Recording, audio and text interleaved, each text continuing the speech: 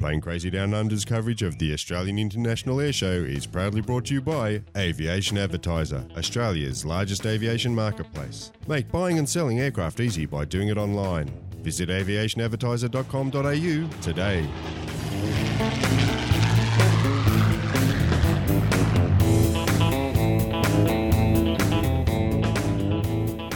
Well, g'day folks, and welcome back to Plane Crazy Down Under, episode 59, Avalon Quickcast number 6. And thank goodness, Grant, I think we're going to need a long rest after this one's finished, mate, I'm going home for a few beers after this one. It's been one heck of a show.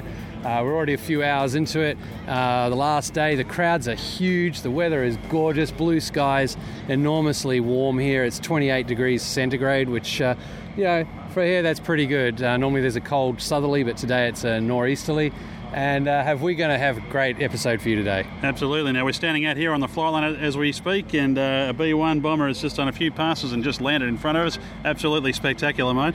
Yeah, that's right. We're also standing near Nikolai's aerobatic Sukhoi, Kent's Jelly Belly Cadet, and over in the background we've got Bob's rocket-powered glider. Now, Grant, last night, just before we finished up, you recorded a wonderful interview, which we're going to feature as our first one off the rank today. That's right. I had the privilege of sitting on the wing of the most beautiful combat jet aircraft, many would say, the CA-27 Sabre. That's the Australian-built version of the F-86 with the Sabre engine. With the Avon engine in it. I'll get that right. Yep. And Paul Simmons, aka Simo, allowed me on the wing, and we had a great chat there. So he talked about being an F-18 pilot, the Australian demo pilot for a year and a half on exchange with the USAF. And also what's involved in keeping that Sabre flying and how he feels when he's flying it. It's pretty interesting. A fantastic interview, and I'll tell you what, Grant, the calibre, particularly of the fighter pilots that we've spoken to during the week we've been here, is they speak so well, and they're really not it really doesn't gel with the stereotype that you get, the A-type egotistical personality, very focused, highly intelligent, and they all speak so well. It's been a real privilege. Oh yeah, they're excellent people. It's been a privilege to be here and speaking with them. We've got lots more interviews that we're going to be recording today. I'm going to try and chat to Nikolai, chat to Bob, and we're going to have a chat with Kent. So we'll have some great material. If not in this show, it'll be in later ones. Absolutely, and we're going to probably jam a little bit more into this quick, or not so quick. In fact, probably a long cast for our last one here. A lot of interviews we want to tidy up before we go. We're going to pack a lot of them in here. We've spoken to Ian Honery, the CEO of Airshows Down Under, and he gives a really glowing report of how he thought the show's gone over the course of the week. Yep, that's right. We've also squeezed in an interview, a bit of a chat with Colonel Seth Betcher from the Pacific Air Force, who's the man responsible for putting the entire US contingent together and getting them here. And that's a great chat about the famous tanker relays. As always, Timbo's Tarmac in the keyhole with Papa Smurf. See if we can get him today, mate. He's a little busy yesterday. Oh, they've been hugely busy today. They've had lots going on. They've got a KC-10 sitting over there as advertised, a KC-135 as well. There's all sorts of stuff going on over there. So I imagine if I'm lucky, I'll be able to catch up with them just before they go for the well-earned beer at the end of the show. Absolutely, mate. Well, let's get busy and let's kick it off. Okay, here we go.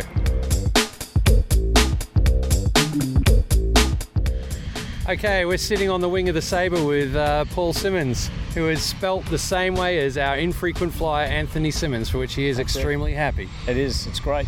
Don't often meet too many Simmonses spelt the correct way. There you go. He's there. Cool. Yeah, you two had a good little reunion on that. And I've got to say, mate, it took me a little bit of effort to get up on the wing of this aircraft. You made it look so damned easy, and I had to be helped on. That was kind of embarrassing, but, Literally, you had to be helped on. Yeah, I know. It's kind of sad on my upper body strength, the good thing is we're here talking. The bad thing is that how embarrassing it was for you to get up. Oh, totally. But at least getting off this thing's going to be easy. Hats off, you're here. Yeah, I know. Thank you, man. It's really good to be up here on the wing of a F-86 Sabre, or it's actually the CAC. That's right, CAC.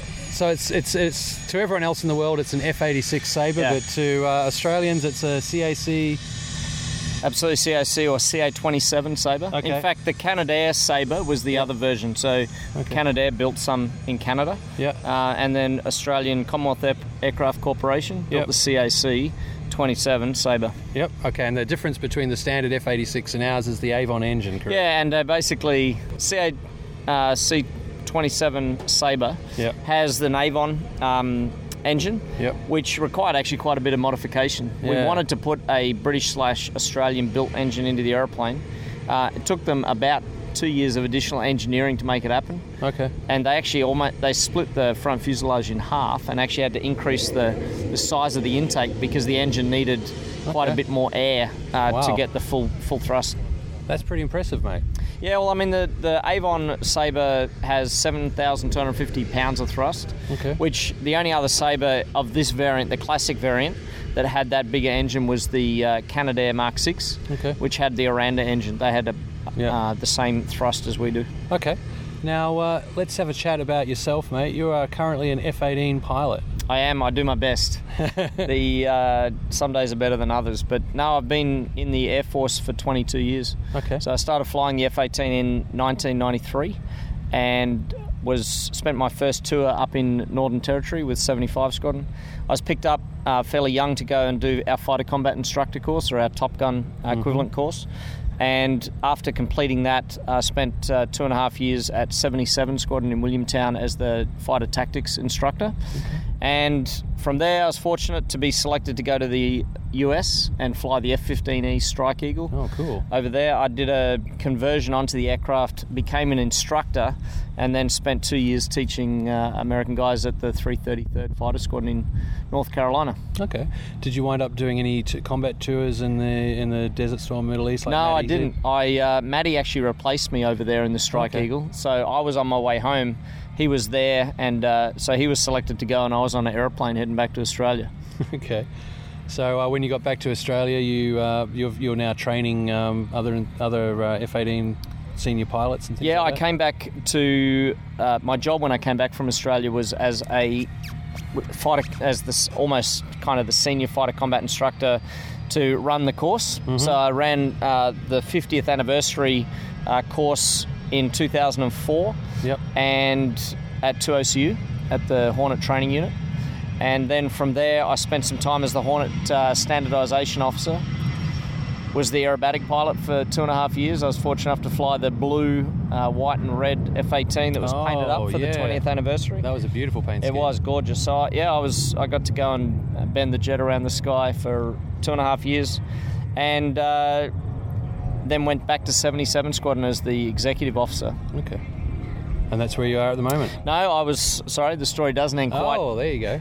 In 2007, I actually became the first guy who was what's called permanent part-time as a fighter pilot, and I worked week on, week off, and I also head up a charity called Lift Youth Development.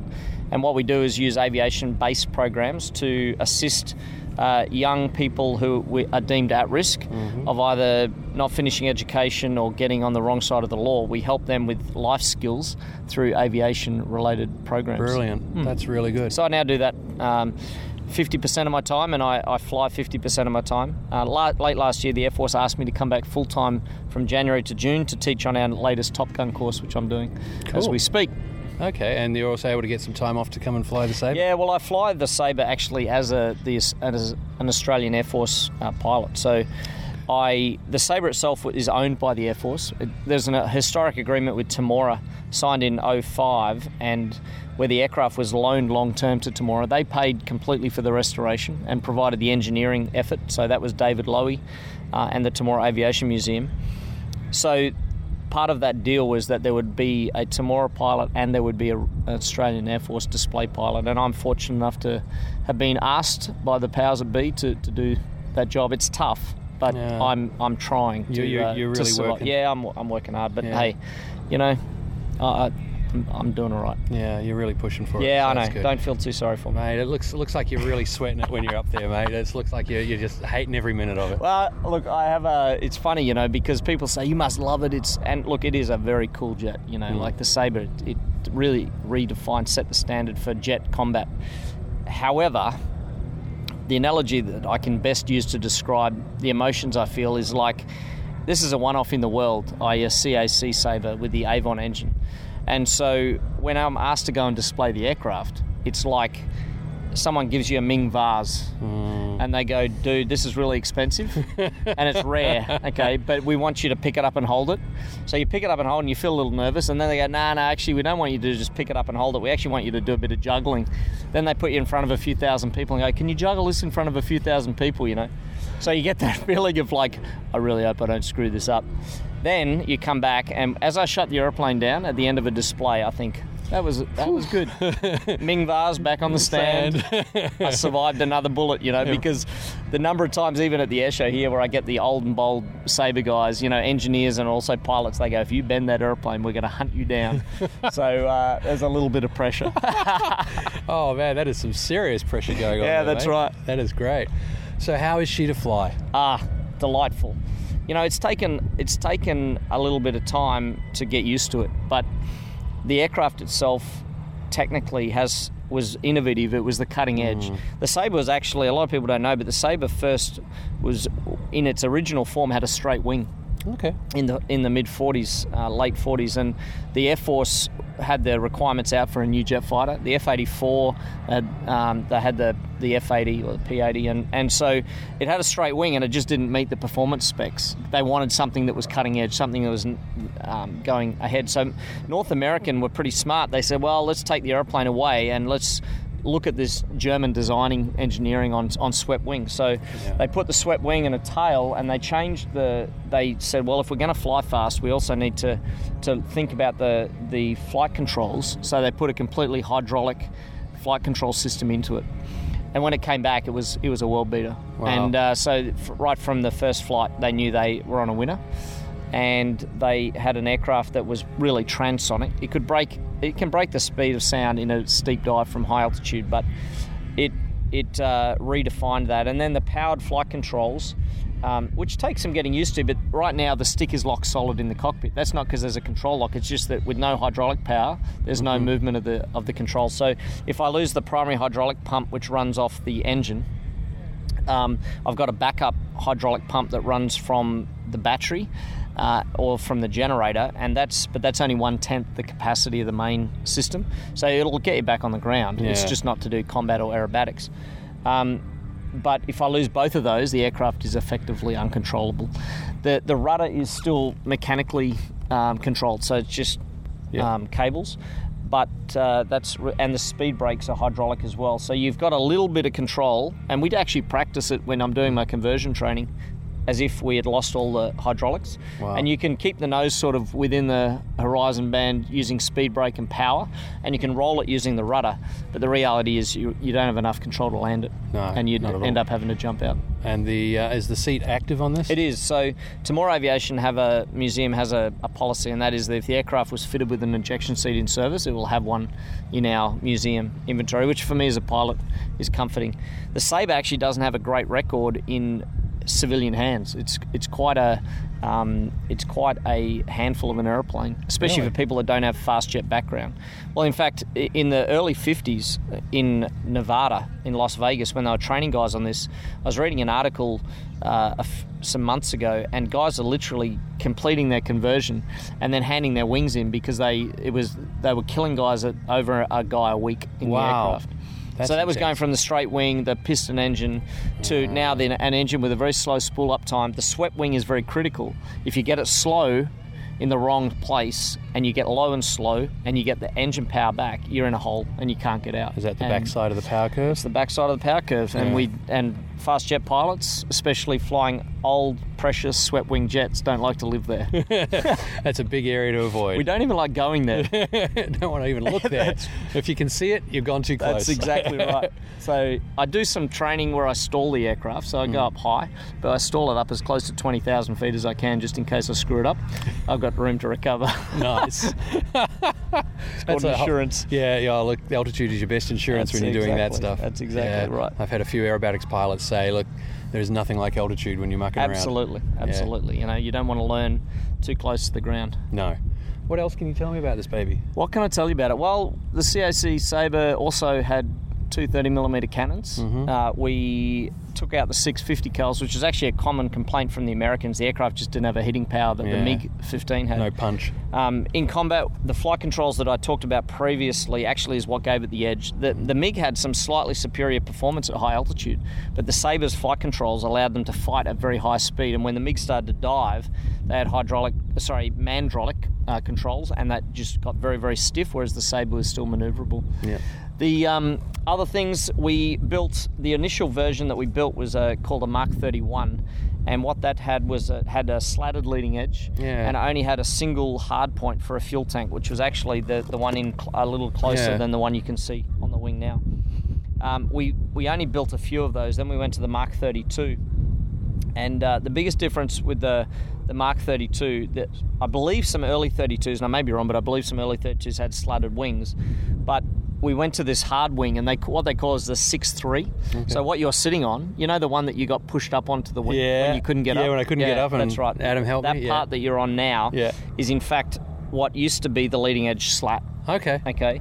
The reason they went away from the leading edge slat was at high altitude in dogfighting, the slats would come out aerodynamically. Yeah. But if they came out one at a time, the aircraft would uncontrollably flick. So in combat, that could be detrimental. Yeah, that's a bad thing. They fixed the leading edge and put fuel into it, or more fuel, which gave the aircraft increased range, which it needed. The other thing they did was they increased where you're sitting by 6 inches, the chord, and the wingtip by 3. So it's what's called the 6.3 wing. Right. Now, the very late variants of the American Sabre, the F-86F-30, I think it was, -30, had the 6.3 wing, but with the slats, which basically gave it the best manoeuvrability of any of the classic Sabres. And the American Sabre that flies, the Canadian Sabre, you know, the one in the golden colours. Okay, yeah. That has the, I believe, an F-86-30 wing on it, so it's got the slats, but it's got the increased chord. Okay. The aircraft, so that's from a handling perspective. We put the AIM-9 Bravo on. Now, we've got AIM-9 Bravos actually ready to be fitted, but we're just waiting and working through the airworthiness process to get those cleared for flight. Yep. But hopefully in future events, the aircraft will rock up with the Sidewinders on it. Nice. So it was our first jet in the Australian Air Force that was really what we call an air superiority fighter. It was designed to go out and control the air. And as we passionately believe in the Air Force, and the Army and Navy will grudgingly admit, is that if you don't have control of the air, you really can't do much else. Exactly. And so this jet really set that scene, you know. I mean, it's an air superiority fighter. We could carry rockets, you could carry bombs. It did some work in the Malaya emergency. But really, it predominantly is an air superiority fighter designed to live up at 30,000, 40,000 feet and dominate. And so as fighter pilots, we kind of like that. What is the ceiling? This thing would go up around the 50,000 feet mark. Wow. The wing really likes to live up at 40-odd thousand, and that's, you know, it'll sit up there at 4G. The guys say that flew it up there. I'm not allowed to go that high because it's only rated VFR. Yep. And CASA won't let me do that, but it's the big wing. It really was very manoeuvrable at high altitude, and awesome. It is a great gun platform. Yep. Very stable. Yep. And it's a neat flying aeroplane. Yep. And as they say, if it looks right, it flies it's right. going to fly right. What's the top speed on it? 608 knots is what's rated 2 down low, so, you know, just over sort of 1,100 km an hour. Yep. And right now, the aircraft, from a stability perspective, is marginally, it rolls beautifully around its axis, but it's only marginally stable in pitch. Okay. What that means is that if I put a control movement in and let the aircraft then do its own thing, it'll sit there and porpoise for quite a period of time.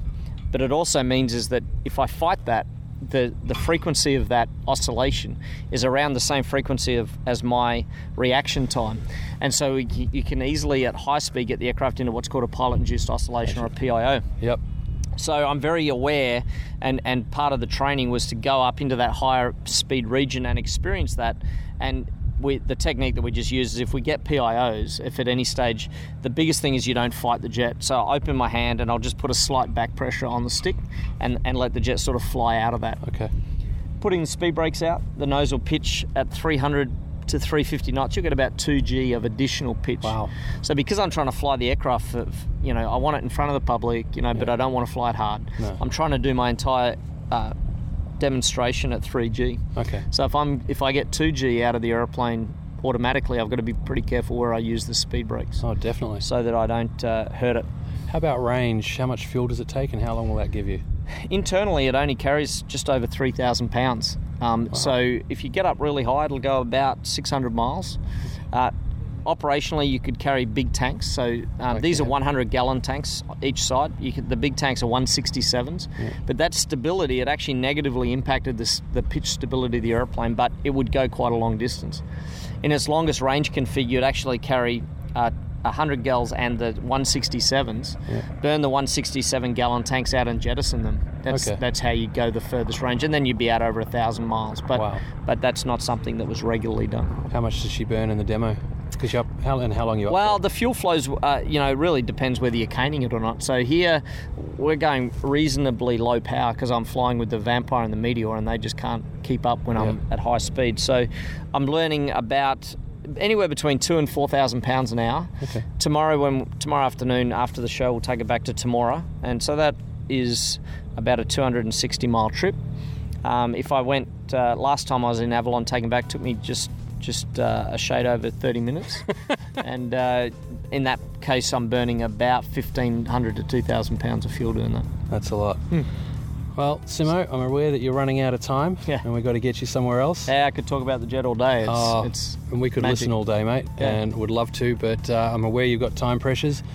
Paul Simmons, thank you very much. Absolute pleasure. Now Thanks, I've got guys. to get down off this thing. Yeah, I'm just going to push you off. Oh, cool.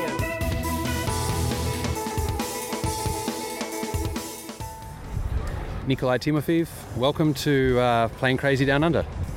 All right, thank you very much, and I'm really enjoyed to be here. It's second time already, 2009, now 2011. So it's finally we have good weather, blue sky, which is I thought it never will happen in Australia, but finally we have it. It's much better than last show. It was terrible from Friday onwards with the weather. It definitely is, but we are well lucky.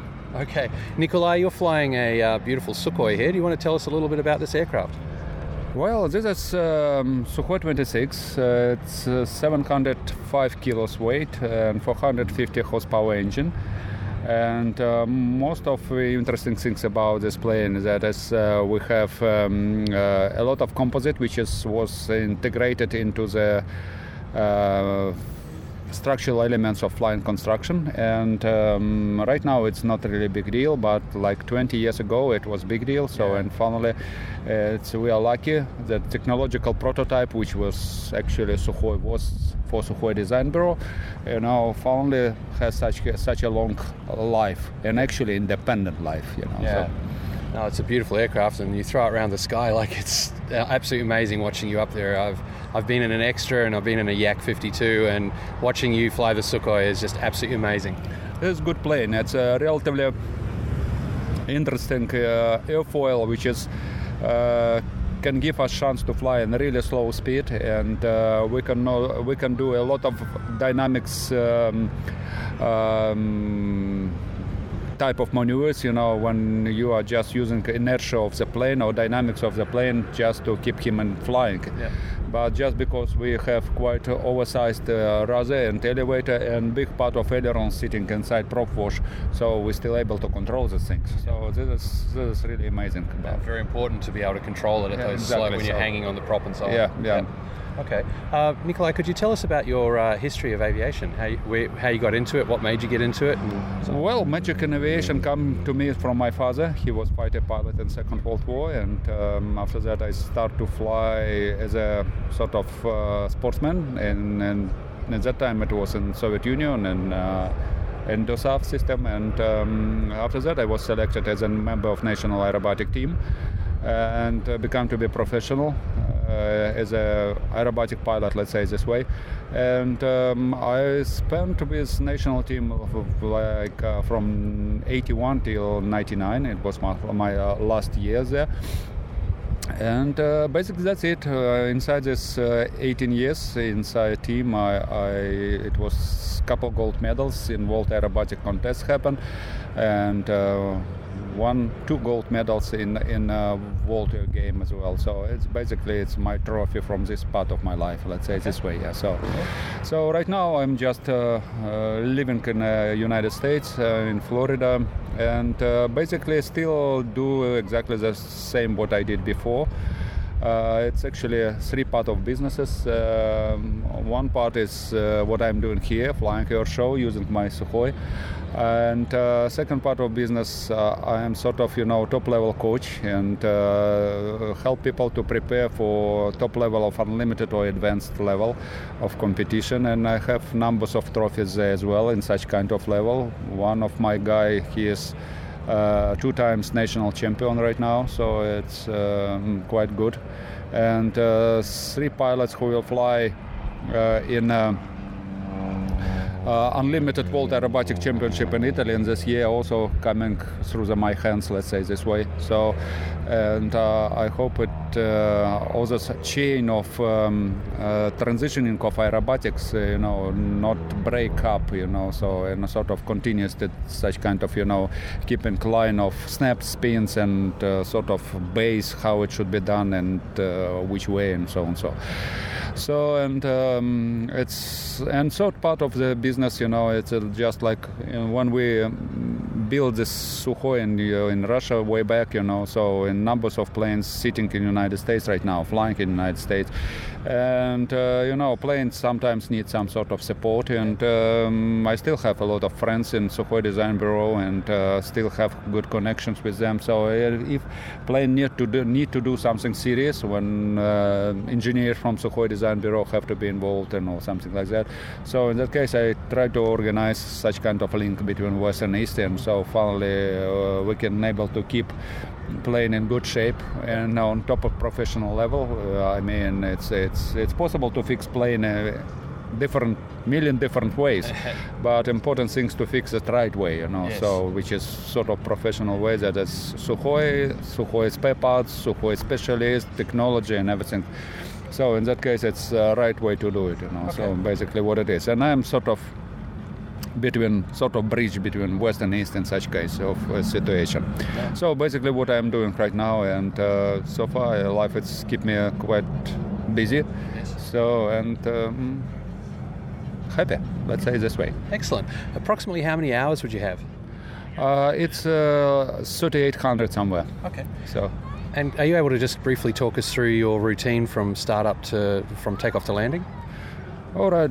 Basically, it's how to say, my goal here actually a little bit different than normally I'm flying, and sort of my visit card on air show. It's really a classical aerobatics with choreographic with music, okay. And sort of try to show up nice and peaceful and graceful and a high level connected with music, with smoke, with all the stuff, a piece of beauty inside. Particularly for this show, it's a little bit different, and it's not really choreographed with music, but it's much lower and much more energy and power involved in these things. So, and it's more or less it's try to show how powerful Sukhoi is and how he can operate close to the ground, and after even quite complicated maneuvers, I have enough energy to recovering safely from these things, so what it is. There's been a lot of hearts and mouths watching you, because you're doing some amazing maneuvers quite low to the ground, very low recoveries, that kind of thing. So it's, from an audience perspective, it's pretty amazing. Well, yes, it is, so it's just two reasons for that we can do it with plane. I mean, just a big powerful engine. In that case, I can sort of survive through the really low recovering, but still in good shape, with energy. So, and at the same time, it's just like amazing wings as well. So in that case, I can fly slow, but still a little bit some ways red line which I cannot pass, So. Okay. About how much horsepower does this engine put out? Well, I think it's somewhere around like 450 plus, Okay. So it's definitely more than I had in my previous engine, So, and because life in air show is much easier right now, because it's just like I have much more possibility to jump up, and so that's what it is. Okay. Nikolai, thank you very much for coming on the show. We'll let you get back to resting before you do your show. All right. Thank you very much. Yep. Today I went to the Avalon International Air Show for 2011 with Stephen Grant as part of the PCDU crew. One of the first interviews we did was with a B-52H bomber crew. Now, whilst Steve and Grant were conducting their interview with the instructor pilot, Major Blake 4, I was downstairs in the navigation area on the second level and having a very instructive chat with a Major Andy Carter, who was explaining a lot about the mechanics and the working. Now, I know I'm the infrequent flyer, and I know I should not be paying too much attention, but I found it absolutely fascinating. After Grant and Steve had finished their interview, I was invited up onto what I believe is called the flight deck. And whilst up on the flight deck, offered an opportunity to sit in the cockpit of a B-52 bomber. Grant and Steve made it to the co-pilot seat, but I'm the only one who made it as a pilot. Hi, I'm Anthony Simmons, and I've sat in the pilot seat of a B-52. I'll drink to that. Nya, nya, nya, nya, nya.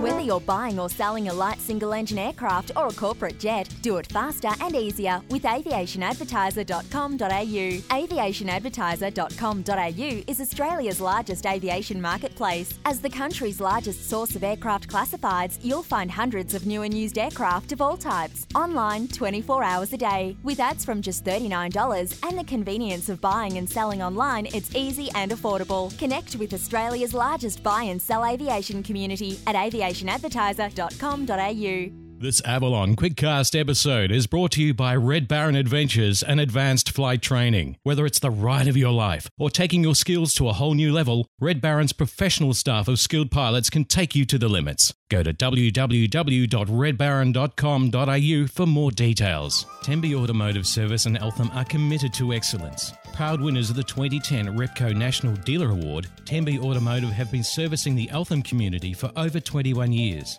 For all your vehicle servicing needs, call 9439 7574. Hi, this is Max from the Airplane Geeks podcast. You're listening to Plane Crazy Down Under's coverage of the Australian International Air Show, recorded live at Avalon 2011. Ken Peach, welcome to Plane Crazy Down Under. Hey, it's great to be down under. It's a lot of fun. I've been having a great time here. Cool, and we've got some brilliant weather for the air show today as opposed to last air show a couple of years back where it just rained. It was terrible last time. I couldn't believe how many people came out for the show, how bad it was. And looking at the weather now, look at the crowd. It's just a whole enthusiastic crowd having a lot of fun. It's the biggest crowd I've seen at Avalon for many a year. It's been really good. It's really good. Great times. And they've all come to see your routines, mate. Well, I hope so. I'm trying to do the best I can here, and I enjoy flying in front of them. Cool. Well, we had a chat with Chris before about what's involved in driving the car and getting all this rig up on top of it, the landing pad and everything. Mm-hmm. So, big question we've got for you is, how do you coordinate the landing? How you do a first pass just to check the wind? Well, I'll tell you, the wind is a factor. Sometimes it's too hard. You can't get it on. It's not a given that I'm going to get on this thing every time. Yeah. Today was fairly easier because the wind was a little bit of a cross from the right side.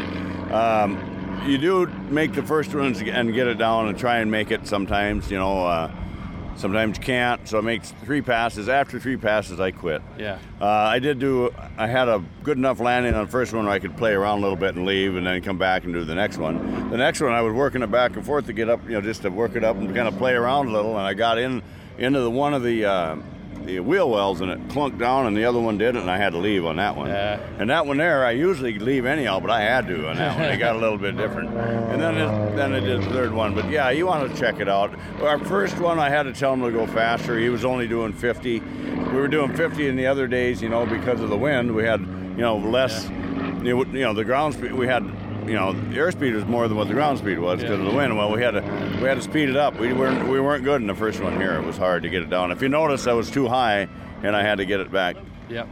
Back down again. Yeah. Well, Ken, for the people who have not had the benefit of seeing your routine here in Australia, perhaps you could describe your aircraft and what it is you do with it in general terms. I'd be happy to. The airplane I fly is called an Interstate Cadet. It was built in 1941. It's a 800-pound, what would be about 360 kilo airplane, 90 horsepower engine, 36-foot wingspan. It's does 100 miles an hour cruise. It's got about a 5-hour range. Its stall speed on it is at 38 miles an hour. This airplane has a symmetrical wing. It's a 23012 airfoil, like a Taylorcraft airplane, which is side by side. This one's a tandem-seated airplane. This airplane, I bought my first one from my uncle, and it worked in with my shows real well. I do one show, of course, where I drop the aileron. Yeah. And the tires come off. The aileron's easy to come on and off on this thing, so that helps in between acts so I can get it back together. The other show I do is a dead stick act where I fly upside down with it. And because of this airfoil, the airplane flies really well because it's a semi-symmetrical airfoil. Okay. And I'll do that with no power from 6,000 feet down to the ground. And I'll have the announcer, Gordon Bowman Jones, at this time, hold his hand out, and then I coast to a stop and put the spinner of the prop in his hand at the end. No power from 6,000 feet. And then, of course, this car top landing fiasco here. That's what I'm doing. So how do you do... Okay, so an aileron falls off. I take it you've got a special rigged one for that? No, actually, all I do is take the real one off so I don't hurt it. And I built one out of Certifoam and Monocoat, and I put that on with 2 pins, and I have a little ring in the cockpit that I pull a cable, and off it comes. Okay. So I do fly with one aileron. Yeah, because it still will work with one. Yeah, that's Is it much more... What's the difference with only having one aileron? How Quite a bit. Does it handle? There's certain things you got to watch out for. It does turn good to the right and bad to the left. I mean, because your up aileron on the left side is the aileron I have. So the upper aileron doesn't have the power that a down aileron has, so it's going to turn good to the right. It's got a good rudder, so I use a lot of rudder, and trying to mix things in a little bit to turn around there. Cool. Now I heard you say that you actually drop a wheel in that act. Well, yeah, there's a secret to that. Okay. Yeah. It's in the back seat. So. And I throw it out, but nobody sees that. It's an air distraction. Nobody sees it. Right, that's right, yeah. I was wondering about that. Yeah, I'm looking at it going, well, I'm not seeing anything under there to help. Yeah, well, I was kind of hoping you wouldn't ask, but you caught me. You caught me.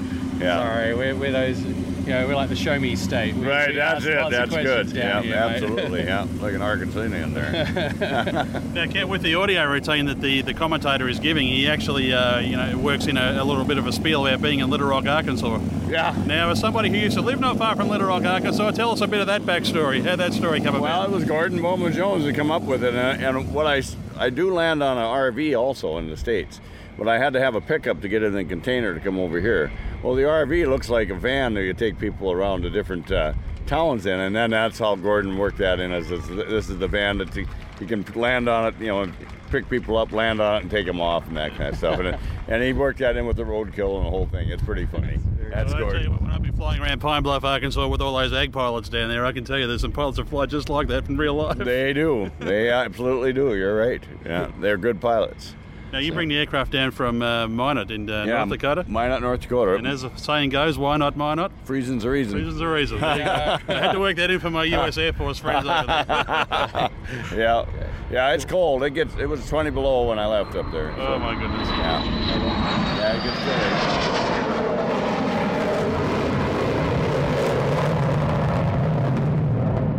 There must be an air show on around here. That was a B-1 going past. I think so. B-1's making up for lost time. He couldn't fly yesterday, so he's doing a lot of it today. It's pretty neat. We thought he was going to land on this one, so we thought it was safe. Well, maybe it's too high or something. Or maybe he wants to do a comedy act. Who knows? Throw a wheel out of that one. Yeah, suckers. see what you got going there, buddy. How are you going to do the help out the window on that? Right. Cool. Kent Peach, thank you very much for coming on the show. You do a great set of routines, and it's a pleasure to have you here. I appreciate the comments. It's great to be here in Australia. I feel like I'm right at home. Chris Hamilton, welcome to Plane Crazy Down Under. Hey, thanks for having me. This is great. Hey, no worries, man. You've got a very important role here with Kent Peach and the Jelly Belly routine. While Kent's trying to land his cadet on the top of a truck, you're the one driving it. That's right. I get to drive it. I get to be the one that ultimately holds his life in my hands, right? I could swerve or anything, but no, it's really interesting. You don't see too many guys doing this, and it's a great honor to be able to drive the truck. It's a lot of fun. Cool. Now, you have brought your truck with you for one very obvious reason that I should have plumbed to when I first asked you, and that is the fact that on top of this truck is a very custom designed piece of hardware called a landing field. Yeah, it's basically, we call it our aircraft carrier. On the land, it's our aircraft carrier. So it's basically a welded up piece of aluminum on top of the truck. It's actually welded into the frame of the truck. So we took a standard truck and welded it on. It took them about 2 weeks to do. Pretty labor intensive, but get a great welder and it's on there and it's ready to go. It takes a lot of impact when he lands on it. It has to be be strong. Yeah, how much downforce is there when he lands on it? Man, I couldn't even tell you. I don't know. I'll tell you, it rocks the truck. Oh yeah, it'll rock it. He's on there. Yeah, we know. Cool. Talk about training for the coordination between what you're doing on the ground and what he's doing in the air. How do you practice for that? Sure.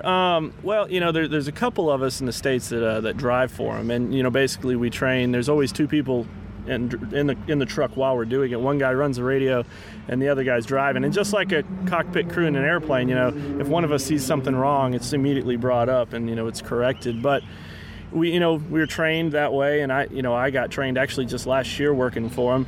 And it's all through the radio. He's talking, we're talking between each other. He's telling us go, go, go, which tells us when to go, and we're talking about air speeds, constantly talking over the radio about what we're needing to do. Have you got a voice activated mic or a push to talk on the steering wheel? Actually, I don't. The driver doesn't do the talking; the passenger does. Okay. And the radio's loud enough to where I can hear it, and that's usually how we do it. Okay. So no music in the cab. No music in the cab. No, not at all. Okay.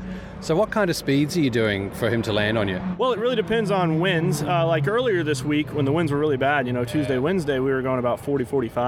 The stall speed on the airplane is 45, but with that much wind coming over it. Today we started off with 50 and we ended up with 55 because the winds died down considerably while we were out there. Yeah, that's miles per hour, of course, for our Australian listeners, I'm guessing. Oh, yeah, miles per hour. Yeah, see? Cool. So how do you determine what that speed is? Does he do a pass and figure it out first? Well, the first pass is really feeling it out, feeling the winds out, feeling a lot of it out. But, he's been doing it so long that he can usually get a feel for it immediately. He knows what he wants. Even before we go out there, he can look at the winds and basically tell what he wants. He's amazing. He's easy to work for, and he'll tell you exactly what he needs, and it's great. What's your cue points? When he's making his approach, where do you have to be, and how do you're coordinating over the radio, but what are your cues and instructions? Okay, well, what we'll start off is before we even go out there, we'll talk about which way the winds are blowing, which way we want to make our run. Like this time we took 3-6 heading to the north because of the winds out of the, what is this? I don't know, the east. Yeah. And so we decided that we were going to be beyond the grandstand, and then I wait in the middle of the runway, and all we would do is wait, and he's the pro. Yeah. He's the guy. He's got it figured out, and he just tells us over the radio, go, go, go, and we go, go, go. You floor it? Yeah, we floor it. And this truck's got some pickup, too. It goes. It's not quite like being the Mustang following the U-2 on landing, but I imagine it's you got to hit the hammer pretty hard. Yeah, it moves, but it's not a truck, right? What is it, a ute? Yeah, over here, it's a crew cab ute for the Australians. This is a 4-seat, 4-door. You've got the suicide doors here where the rear doors open outwards after the front doors are opened. It's a Chevy, is it? Yeah. It is. It's a Chevy. It's a 2500, so it's the bigger, and it's with the steering wheel on the wrong side, of course. On the wrong side. I beg to differ. So I take it you don't really. This is not roadworthy in the States. Do you drive this? Do you get some weird looks or what? I'll tell you. The funny thing is we have 2 trucks and 2 airplanes in the States. One for the East Coast, one for the West Coast. And the funny thing is the other truck is a camper. Old, I mean, it's not old, but we're talking 80s, 70s camper. Yeah, I've seen photos of that one. With this, and I'll tell you what, I drove that, funny story, just last year I was driving it in between shows, and on the interstate, and people will pull up next to me and just look, and they'll just stare. They don't know what to do. It's kind of funny. That's awesome. Yeah. Well, Chris, it's a spectacular show that you guys put on here. Where to next for you? Well, actually, I think the next one's going to be down in Florida, Titusville, Florida, or Tyndall, Florida, in the United States. So yeah, it'll be a lot of fun. That's topical for us because we do a spot for a Florida-based radio show in Jacksonville. So we might send some audio from this interview to them. Yeah, definitely. Cool. That'd be great. Mate, just before we do sign off, though, I do want to ask, I'm looking here at this enormous piece of, as we say down here, aluminium, because we spell it different, differently spelt words. But, mate, there's more than just aluminium or aluminum in this construction. What are all these things that I'm looking here? Are they wheel brakes or something? Yeah, actually there are indentations in the top that he'll slip the wheels right into, and it'll hold them there a little bit, and then we have a device in here and a couple electrical motors that swings an arm that will actually pin the tires into those wheel wells. So that's what allows us to turn around and stuff while he's on it. And just a little extra bit of security. Yep. And how do you handle a crosswind? A crosswind, typically, we'll still go straight down the runway, but we'll lock down one wheel before the other, of course, because the airplane's a little, a little cockeyed, I guess, as we'd say. But another one of those cross-cultural oops. Yeah, no kidding, yeah. Oh, there's lots. Okay, well, Chris, thank you very much for coming on the show. We appreciate you telling us about this very important part of an otherwise airborne act. Yeah, thank you. Thanks for having me. Cool. Colonel Seth Brecher, welcome to Plane Crazy Down Under. It's good to be here. Thank you very much. Cool.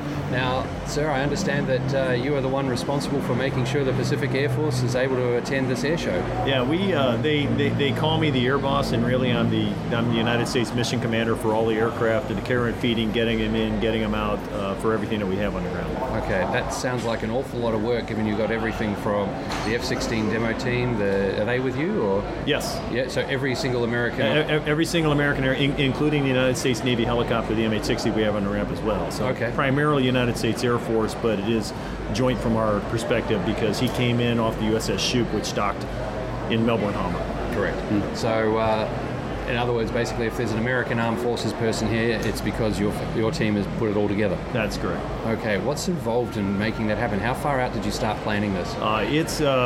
The initial planning actually began with the United States Embassy, working with their Australian counterparts as far as what the requirements were for the air show. Yep. And then we've really been working in earnest for about the last 4 months as far as making sure that we get the right first invitations to go out, aircraft, different wings then say, hey, yeah, we're willing to contribute to this, and then putting out the tasking order that goes to them about getting their requirements, what they're going to have to bring in as far as support equipment and people that are on the ground, all those types of things, and then being able to work the logistics trail. The tanker bridge that has to bring all the aircraft in, for example, a good example is the B-1 bombers flew nonstop from Dyess Air Force Base in Texas 22 hours. So that's a tanker bridge that took 3 different air refuelings to occur overhead. So that whole logistics trail has to be put in, that whole tanker trail has to be put in place.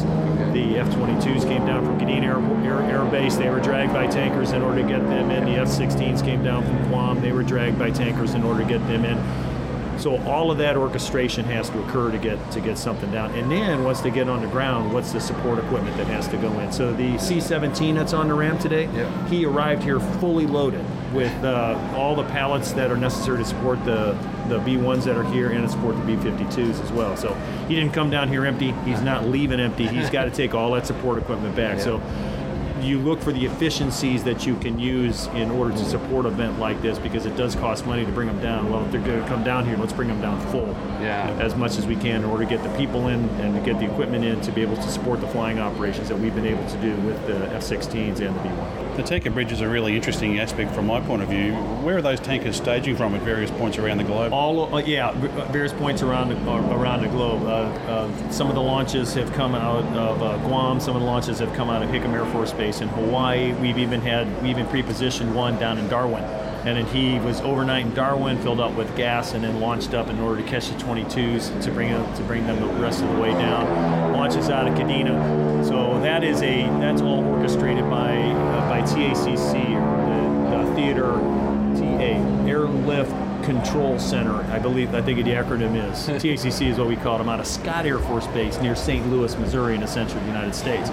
They have the command and control of all of that. They know where all the tankers are. They look at what the priorities are for the tasking, and then they build the bridges, and then that's coordinated directly with my Air Mobility Division that's at the 613th Air Operations Center in Hawaii. And between those two organizations, they work with the air crews and they work with us as far as what the requirements are, as far as when do we got to get them in and when do we have to get them out.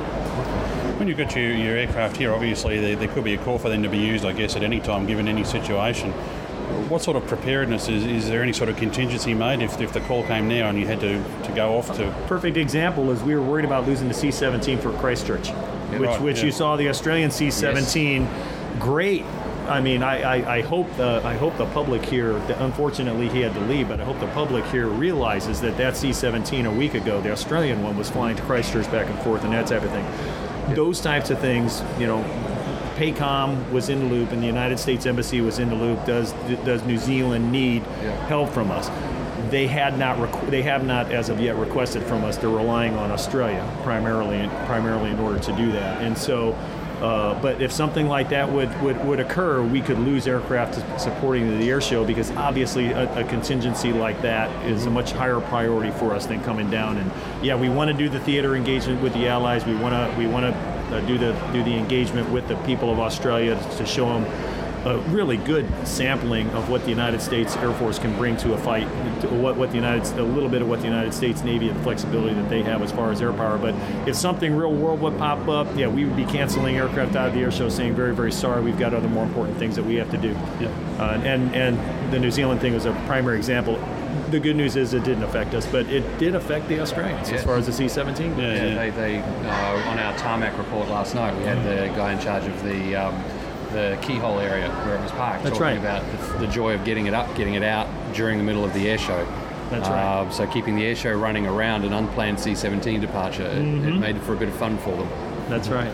Now, Colonel, one of the really interesting things about an air show like this, our show is focused on pilots and aviators, and we like to get everybody's story. So you were telling us before we started that you're actually a former F-111 pilot. I'm an old F-111 guy myself, F-111 weapons systems officer, right seater.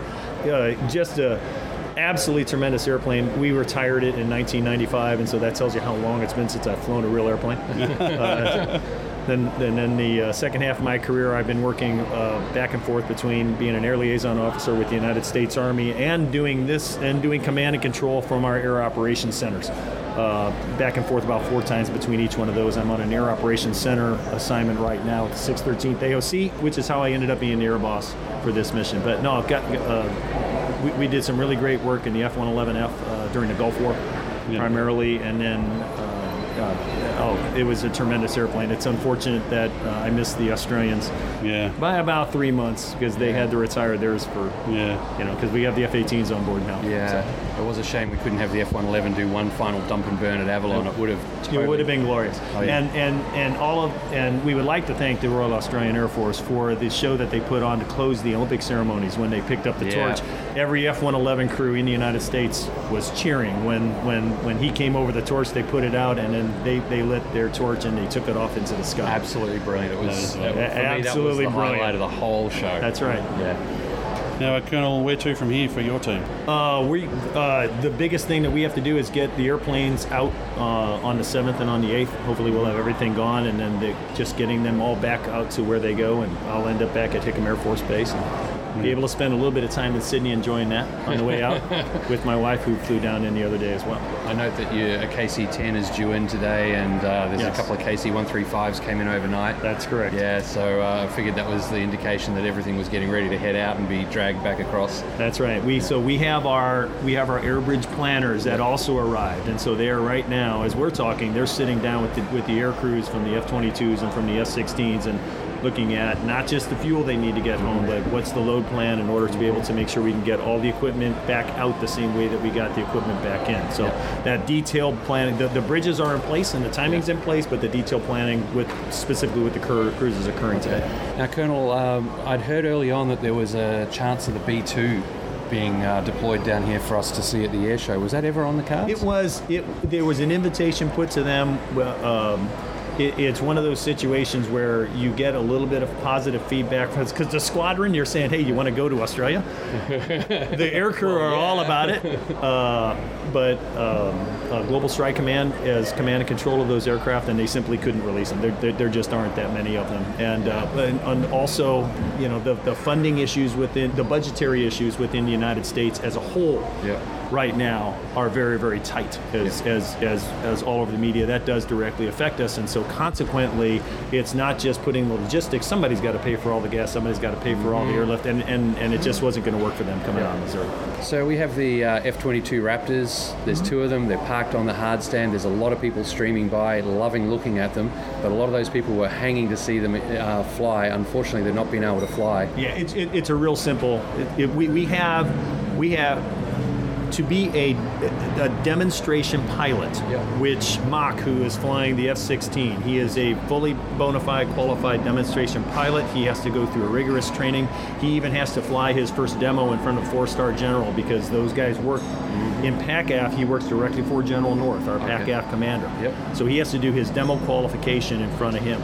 We do have F-22 demo pilots in the United States Air Force. We just could not get one to this air show. They're all in the United States right now. We don't have one dedicated to the Pacific Theater. And so it's very simple. Able to get the airplanes here. We just don't have, since it's so new and the demo teams are still standing up, we simply did not have a pilot available to be able to fly it. So 2 years from now, don't quote me, but if we can put the same type of show on, get them in here and stuff like that, fingers crossed, maybe we can do the demo. We believe me, we would have loved to put it in the air because it is a spectacular show, and we have done that in other places. It's simply a matter of having a demo qualified pilot, and there wasn't one available. Because some of the feedback we've been getting from people was related to it would have been great even just to see it take off, fly a circuit, and land. They just wanted to hear it, see it in the air. And unfortunately, it's simply a matter of having a demo qualified pilot. So that's the only issue with it. Everybody wanted to do it. It's just a matter of having the right pilot, and we don't have one in this theater. Well, Colonel Seth Bretcher, the United States Air Force and Navy have been really well represented here at Avalon. It's been a fantastic show. On behalf of our audience, we'd like to thank you and your team for providing our audience with such great access.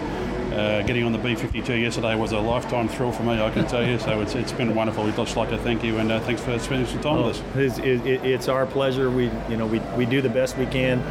Many thanks to Australia for hosting us. Many thanks for the way that they've been working for, jeepers, probably a year. Initial contact with the United States Embassy and the way they worked with us the last month. The Avalon ground team has been absolutely spectacular, working all kinds of different ramp waivers, parking plans, getting a KC-10 unannounced in today, and fitting a slot time in to get him on the ground. It's really been a great joint effort.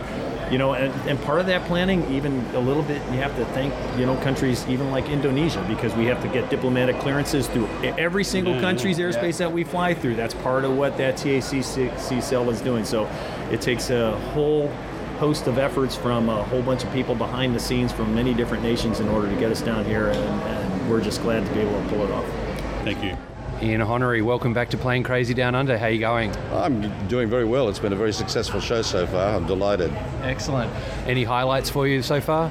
The people rolling in yesterday was the biggest highlight for me. I mean, it was very crowded. Lots of people came here. And although it was crowded, there were just so many things for people to see and do, and they were spread out over the entire site. It was really an exciting spectacle. We had a very, very good crowd yesterday. I don't know what the figures are yet. We won't know for a few days, but it was a good one. And given the good weather today, I'm sure we're going to have another good crowd. But, one of the things that really impressed me about this show, and I've been doing this now for 35 years, is, and I must say that I think that this may, in some respects, be our best show ever, which is appropriate given that we're celebrating our 10th show here at Avalon.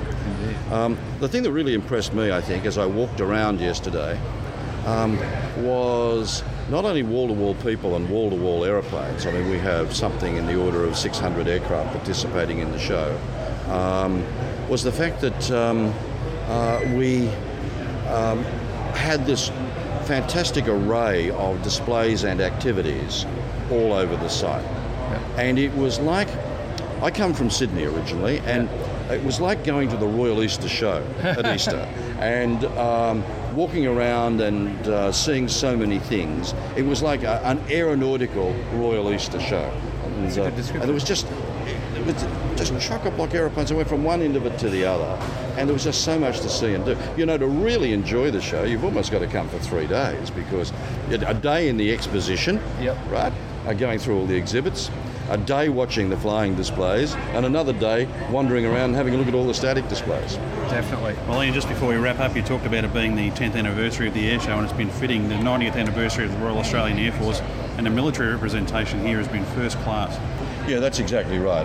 We have military representation from the United States, from the United Kingdom, from Singapore, from Italy, and France. And in addition to that, we had planned, of course, to have military representation from the Royal New Zealand Air Force, but because of the Christchurch disaster, they naturally were unable to participate on this occasion. And our hearts and thoughts go out to all of our friends in New Zealand for what they've been through recently. We've had a really broad international participation from air forces in terms of aircraft, but on the business side, if you like, on the sort of serious side of the show, over the trade days, we've had a record number of high-level military delegations from around the world. I think that the figure that I've heard is something in the order of 36 senior-level military delegations. So that's a lot of air forces represented either at the Chief of Air Force level or at, Deputy Chief of Air Force level, senior officer level at the show, which really means that the exhibitors and the business visitors at the show were able to get to see, get to talk to, get access to some really important people in the international military scene. They did all seem to be smiling quite a bit out there in the stands, quite a bit of activity over the trade times. Yes, there was. I think it's been a very successful show for just about all the participants. And despite the international global economic conditions, we seem to have been able to secure about the same exhibition footprint at this show as we've had in the past. This is by, international aerospace and defence industry and aviation companies and the business side of the show. I believe that there's just under 600 participating exhibitor companies. So in that exposition, there are in the order of 600 companies from over 30 countries participating or represented there one way or the other, doing business at the show. That's excellent. Well, Ian, it's been an exhausting week for all of us, a really fun week. On behalf of our audience, we'd like to thank you for allowing us to come here and participate. It's been a thrill for us and a great show. Thanks for that. Thank you very much. And one of the great things about this show is that it's a show which, in my view, very uniquely combines the excitement and spectacle of aviation with the serious business of aerospace and defence. Thank you. Thanks. Okay, we're standing out here in the car park at Avalon, and we're standing here with our favourite WA listener, Ed Stubbs. You've come all the way over here from WA just to see the show, and presumably to see us too. So that's really cool, mate. Yeah, it's good to see you guys. First time call, long time listener. Oh, you had to put that in, mate. So tell us a few highlights, mate. You've been here for 2 days. Mate, it's the best 2 days I've had all year, I think. Yep. Anything from the Warbirds all the way to the jets. It's a weekend of firsts, the F-22, the B-1B Lancer, F-16, never seen them before. And tonight, in about 3 hours, have the pleasure of flying on Tiger. Look, mate, I've flown twice on Tiger, one up, one down, and they got it wrong only once. Okay, well, we better wait around for it if it's Tiger Airways. You never know if they'll go or not. I know, it's going to be good for you, mate. I'll sleep. Character building. You can sleep on Grant's floor. I'll sleep at the terminal, enjoy the scenery. The F-22's leaving. Yeah, they're going out tomorrow. Tomorrow about 9, I hear. Yeah, the Papa Smurf was saying that, as everyone else here has just heard, but we haven't edited down yet, that they're getting everyone together. They're tanking up all the KC-135s and the KC-10. And they're getting ready to drag everyone away tomorrow. So unless somebody goes US, like the Super Hornet, the RAF Super Hornet went US, he took off, started into it, went oops, landed, that was it, recovered, they fixed it, and he did his show right at the very end for a very happy crowd. Hey, now Ed, you told us you're doing your pilot's licence over there in Perth. Yep. Tell us a bit about that, mate. I've got about 200 hours. I've got PPL, aerobatics and a tail wheel. Nearly finished my night rating. I'm just finishing off my commercial exams, so I've got another 4 to go. Oh, awesome. Which ones have you done so far? AGK, Human Factors and Air Law, which I did 2 weeks ago. Human Factors always fun, eh? Yeah, just give me a beer, I'm human. Oh, sorry. 8 hours bottle to throttle Grant. I know, I'm ballooning, 8 feet bottle to burner. Well, you need to keep us updated on that because we like our audience to hear about stories like that, so that's really cool, mate. Yeah. And you're also involved with the Air League? The Australian Air Force Cadets. Right. Cool. So tell us a bit about what they do. We meant to catch up with them here, but we just haven't had time. No, we've been flat out.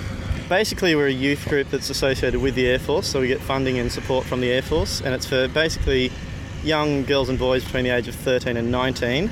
And every week they come to a squadron parade, and then we teach them the fundamentals of aviation and different survival skills, and teach them about the Air Force. Excellent. Cool. That sounds great. And no designs on joining the RAF yourself? Certainly do. Probably next year I'll think about joining up, and hopefully I'll be flying a display here the next Avalon. Well, we will look forward to it. And just remember, mate, meteorite. The words you need to remember when it comes to doing Air Force flights. I won't forget my friends. Flights, passenger flights, PAX flights. Yeah. Occasionally they refer to them as media here, but seems the RAFIs all talk about PAX. PAX flights. Well, Ed, thanks for coming all the way over here. It was great to meet you. We bumped into you yesterday, and glad you come out here to the car park. You're just about to hop on a bus and head across to the terminal, so I hope you have a safe flight back, mate. All right, thanks very much, guys. Cool, mate. Great to meet you, buddy. Cheers. Hi, this is Max Flight. This is Milford from Flight Time Radio. You can catch Grant and Steve each week on the Airplane Geeks podcast with their Australia Desk report. Over on our podcast, Steve and Grant send in a bi-weekly update that covers flying in the Southern Hemisphere. Our listeners look forward to the Flying Down Under segment for the great interviews and a taste of aviation life from another point of view. www.airplanegeeks.com. If you get a chance, visit FlightTimeRadio.com to learn a little about our radio show and podcast. Well, I've interrupted the show long enough, so let me turn all you plane crazies back over to the guys and their usual outstanding content. Cheers from America. And now it's time for Timbo's Tarmac. Timbo, congratulations, you've survived yet another Avalon. Yeah, we scraped through, but we got it done. No. Very, from our side, uneventful. Uneventful is good. Yeah, well, I've been standing here as you have cleared the Warbird tarmac. You had everyone in their cockpits ready to go, and we went from Harvards, Wirraway, Windjiel, P40, Spitfire, Mustang, and Dirty Great. Yeah, a couple of jets, a Sabre and the Meteor, and a Dirty Great Bristol Centaurus powered Fury. Yep, no, we shot 11 aircraft in one hit, so that was pretty good, and they all moved out nicely. Yeah, very well done, mate. That would look very professional to see it all go out. Yeah, no, that's what we try and do. The guys are really good here. They know how to handle aircraft, and my crew worked really well too. Yep. Okay, anything you'd like to say now that it's all wound up? No, we're just glad that it's over. It's been a busy weekend, but yeah, that's it. Another one down. Back for 2013, I suppose. Okay. Yeah, well, we'll be here for it. No worries at all. Well, Timbo, thank you very much for giving us the daily updates. Congratulations once again. And are you going to go enjoy a well-earned beer now? Yeah, might need something to blow the dust off, I think. I think so. There's a lot out here. Yep, no problem. Thanks, Timbo. Okay. And now it's time for In the Keyhole with Papa Smurf. Papa Smurf, congratulations. You have survived another air show. It's almost over. The crowd are leaving. What's got to go now? Well, we've probably got rid of all the light aircraft. Tomorrow morning we'll start sending the biggest stuff out, the C-17, KC-10, the F-22s, the F-16s, the F-18s, all that. Okay. It'll all head off home tomorrow at some stage. The air show today went well. We stuck pretty well to our time schedule. The only hiccup we probably had was one of the Hornets went US just after start and didn't take part in the bombing demonstration. Yeah, I noticed there was only 3 in the formation and the bombing. Yeah. But the rest of it was pretty good. We were told first thing this morning we were supposed to get a C-17 back in, but he didn't eventuate. Okay. We got a KC-10 come in, and they moved a KC-135 up from the bottom so they could refuel it in the morning. Cool. Get it all topped up so we can take the jets home. Yeah, drag them back. Yep. Okay. We had Connie in and out, the Catalina, the DAC. Well, we had 3 Dakotas in and out today. Yeah. That sort of thing. CJ-27 went up and did his usual fly around the sky. That is obscene. Loops, rolls and knife edge passes from a baby Herc. Yeah, I kept telling people that he was the best demo of all of them. I think he should win the award. He wasn't loudest, but he was most impressive. Definitely the best, yeah. I'm a jet boy from way back, jet fighters, and I still reckon he was the best show of the lot. Definitely. But the show as a whole was pretty good, and I really enjoyed it. Cool. All the blokes worked really well, and I can't thank them enough for the work that they did safely. Yeah. From my point of view. Yeah. So yes, it was a really good show. Cool. Well, thank you, Papa Smurf. When everything settles down and it's time, I hope you enjoy a well-earned beer, mate. I will, and I'll see you in 2 years. Cool. Thanks, mate.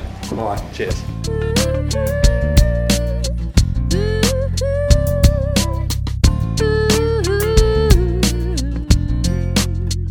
Well, it's 10 to 7 on the end of the last day here at Avalon. We're standing out here in the car park. We're all exhausted. Grant, Adam, let's talk through this huge day we've had here at Avalon, and let's go back through the week a bit. Okay, well, do you want to start right from the start? We came in on the Tuesday. We were green, we were rookies, we were new to Avalon in terms of as a whole team at media here. and we just dived in and started getting everything together. I was racing around organising interviews left, right and centre. We did a few. It was a very early day on Tuesday. We didn't get that many, but we were running all over the place. I'd say that by the end of the week we were in the groove. We were grabbing opportunities left, right and centre, and you were flat out, Steve, in the media centre, turning that into Firebase PCDU. Yeah. Or Firebase Vischer, I think, more like it. You were flat out in there, mate. Nobody was coming near the big bloke in the corner, I'll tell you. Oh, yeah. Mate, you were hardcore editing. That was great. And no, I think we settled into a pretty good groove, and we just went hard. I was really pleased. The first interview we got straight at the top, Dr. Brendan Nelson, and he spoke so well. Once he was convinced, and this was part of the reason we came here, was to prove a point that new media is different, it's niche marketing, and it can be done. And I really think we've proved that. I'm really pleased with the way the video casts have come out. I'm really pleased with the way the audio's come out. And, there's lots more audio and video to come. But, I think Brendan Nelson was a prime example of that. You won him over straight away, Grant, by not going for the politics. And you could see him. He put his game face on. And he was ready. All he saw was media, and he was ready for it. And you won him over straight away by talking about his ride in the FA18, and it was smooth sailing from there. Well, most important thing out, he was signing in, he got us all this stuff, but the most important thing, we are jealous as he's had 2 rides in a Rhino. Yeah. Hello. Yep. So absolutely. Now, Adam, you've been out there. You've got camera gear that's worth more than my house that you've dragged along today, mate. And I tried lifting your bag into the car at about god awful hour I picked you up this morning, and it nearly broke me back. So how'd you go for photography? Oh, I think today's been one of the better days for photography. I mean, I had big shoes to fill with the excellent work that Steve and Pam's put out earlier in the week. Hopefully I can get a few of the good shots and a little bit of video, which I'll actually hand to Stephen, and hopefully he can make it into some top quality production for you. Cool. Yep. So how many photos did you get today? You were thinking 4,000 to 5,000. I don't think you got there today. I'm thinking close, probably just over 2. Yeah, probably just over 2,000. We did have you a bit distracted. You weren't on the flight line the whole day. No, I had to come over and help out with the KC 135, I think it was. Pretty good distraction. Yeah, it was probably for me actually that was more interesting than the 52 that we went into the other day. Wow. It just shows I'm not quite the airplane geek, but I actually found that one quite fascinating and enjoyed that. But I think we just heard David Vanderhoof thud to the floor. Yeah, sorry, David. But sorry, David. Yeah, I'm getting there, mate. I did know what the spark bark was, so that's one thing, that David. Is awesome. Yeah, okay, we'll give him that. Yeah, but I got back out in the flight line after climbing over children and throwing chairs behind me and everything else to get there. But no, it was a good day. Cool. Yep, excellent. Now, where do we go to from here, boys? We got a lot of editing to do. We're going to get a pizza on the way home, the food of the gods. Yeah, or at least the food of the gods right now that are tired, footsore, and have been all over the place. But okay, I think for me the highlights of this Avalon. Let's see, first one up, definitely once again the C-27J Spartan. Watching the mad Italian throw that aircraft around the sky, it is a baby Herc with 2 engines. I've said it before, I'll say it again. There are knuckleheads all around the world crying into their Jeremiah weed. Guys, you may think that you have the biggest cojones of all because you fly jet jocks. This transport, I'll say it again, transport aircraft was doing a knife edge pass, a loop, and an aileron roll. Yeah. Not a barrel roll. They called it barrel, but that was not. That was an aileron roll. Yep. And guys, for a transport, he may not have the raw power of a jet, but he won over the hearts of a lot of the ground crew here and a lot of other people throwing that thing around doing impossible things. He did, yes. I think he spent too much time watching our favourite Matt Hall out there and just wanted to emulate some of the great moves. So. Well, I'd never seen him do the loop before. I'd never seen the knife edge pass. I think he pulled everything out over the last couple of days just to really throw it together. I think the highlight for me has been this whole week. It's been a week of stress at times.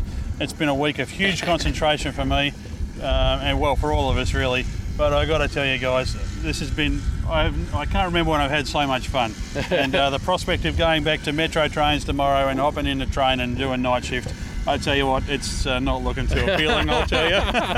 Well, look, I know a lot of that stress was Grant and Juice stress. Let's say that right up front. I've been throwing you all around the place and dragging your sorry ass and throwing things at you, some of which were not easy to edit, and I have learned a lot to how to make life easier for Steve when recording in the outdoors. But yeah, look, my apologies for the Grant and Juice stress. Mate, couldn't have done all this stuff without you. You have been a legend at the edit desk. Thank you, mate. The folks in the media room know you very well. Yeah. The big guy in the corner going hard at it, editing away, while I get to go out and sit on the wing of a CA-27 and go and have good old chats with Warbird pilots and just really enjoy that area. We actually decided about midweek that both of us doing interviews was, whilst it would be preferable, we decided that Grant was going to field some on his own so that I could get back and start processing. And actually our routine, now we mentioned beforehand that we weren't able to get any sort of reasonably priced accommodation on this side of Melbourne, so we've been travelling from where we live way over on the other side, about 120 kilometres one way. And so obviously that far again back each day. It's been early mornings, which I'm not designed for, I can tell you, after 5 years of night shift. In fact, it's been a matter of standing out here in the car park after the media centre closed with the laptop running again, madly editing, squinting to see that screen because the sun was shining on it. And in fact, on a few days, it was a matter of Grant driving home while I was camped in the back seat editing so that we could get these shows out every night. And folks, we certainly hope you've enjoyed it, the coverage that we've given you. Nobody else has given you daily coverage of this air show. Not via audio, that's not via audio. And some video. And we're very, very proud of that. And we really do hope you enjoy it. This show is not about us, it's about providing content for our audience. And no, Grant, it's not about you. But anyway, before we close this episode off and stop congratulating ourselves, we do need to say a few more things. Yeah, sorry mate, there's one more thing I'd like to say, and that is that despite everything, and while it may not have totally made it into the feel of the quick cast, we did manage to cover from the small to the big. We were in the B-52 and a lot of the other big military aircraft. We got the fast jets, but we also got the other end of the spectrum. We got the GA-8 Airvan, which you've heard that in one of the quick casts. I've also been around getting a few little snippets from some of the GARA guys and having a good chat with them about their aircraft and recording a few minutes with each of them. So we tried to get the whole spectrum. We probably haven't done justice to everything. We did get a few Warbirds as well. So we didn't manage to get anyone from Haas. We were just too flat out, so we'll go and see them separately. But well, we've made a lot of contacts here, Grant, and actually speaking of the Gibbs Aero one, that's looking like it's going to be the first ever PCDU air test because we've been invited to go down there. Chief Pilot there's invited us to come down. What are we doing tomorrow? Have a fly. Yeah, we should do it tomorrow. 6-day move. So we're seriously looking forward to that, and we'll certainly be chasing that up. Now, Grant, we've got a list here of people that we really need to thank. First off, of course, is the people that run the show here. Ian Honorey, obviously he was in this episode. He's the CEO of Air Shows Down Under. Ian, we really want to thank you for providing the access, and most importantly, here at Lorraine Deal. Yep, couldn't have done it without either of those people, but especially Lorraine. She took the time to actually meet with us and get to understand where we were coming from, what we were doing.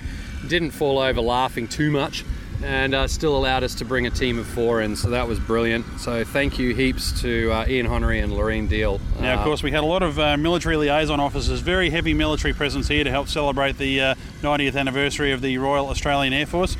So there's a number of military liaisons here that we want to thank for getting us such incredible access. Yep, so starting with the RAFIs, we've got Squadron Leader Louise Burr, we've got Flight Lieutenant Sky Smith, and they're both from the RAAF. We've also had Gavin and Eamon.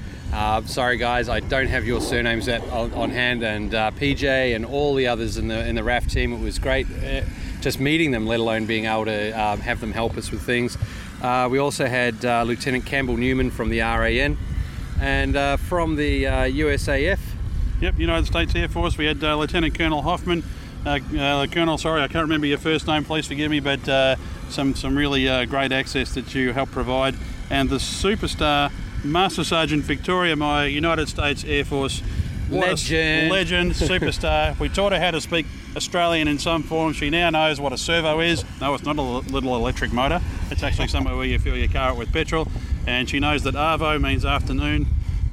She knows what a lamington is, and that's great food. She has a slight Tim Tam addiction. Oh, she is totally hooked on Tim Tams, but we couldn't get her to the Vegemite stage. I think if the air show went another week, we probably would have her eating Vegemite. So, Master Sergeant, we expect you to come back here for Avalon 2013 and be up on your Vegemite skills by then. We'd also like to thank our crew. Steve and Pam, absolutely brilliant work with the video on the 4 days that he was here. Not only taking the video, but then also editing it and creating those little video summaries of each day that we put up on our YouTube channel. Mate, legend, absolute legend status. He really went above and beyond with that, and we are really pleased and happy that he helped us out with that. Absolutely, a lot of work involved. You can tell you there's a lot of work involved in audio editing, and video is a whole new level of a skill that I just don't have the time to master. But I've been noticing that he's been putting those up at like 4:30 in the morning. Yeah. So that's a mighty effort, Stephen.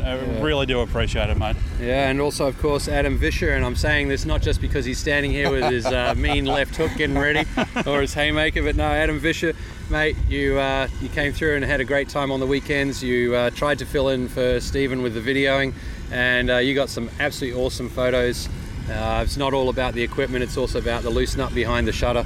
So thanks, mate, and also thanks for helping us get our shirts together, so to speak. That's all right. I think everyone's looking quite sharp in the new shirts, and a few of the lucky listeners who managed to come down here and catch up. Yep. Maybe they'll be wearing their new hats with pride, so yep. And we'll have some more merchandise on the way later on. So cool. Absolutely. And of course we can't forget Anthony. I sat in the captain's chair of a B-52 Simmons. Now Anthony, there we had a couple of concepts that we talked about for Anthony before we came down here, and we thought we might actually get him to do the view from the lounge in the stand in the hospitality area. But when Anthony got down here and we got him up in the B-52, and he's been around, he's been climbing all over the Sabre jet and everything else, we've decided that rather than do that, we just collect material for a whole new range of views from the lounge segments coming up in shows. I've just been talking to Anthony on the phone recently. He's already got about 3 of them written.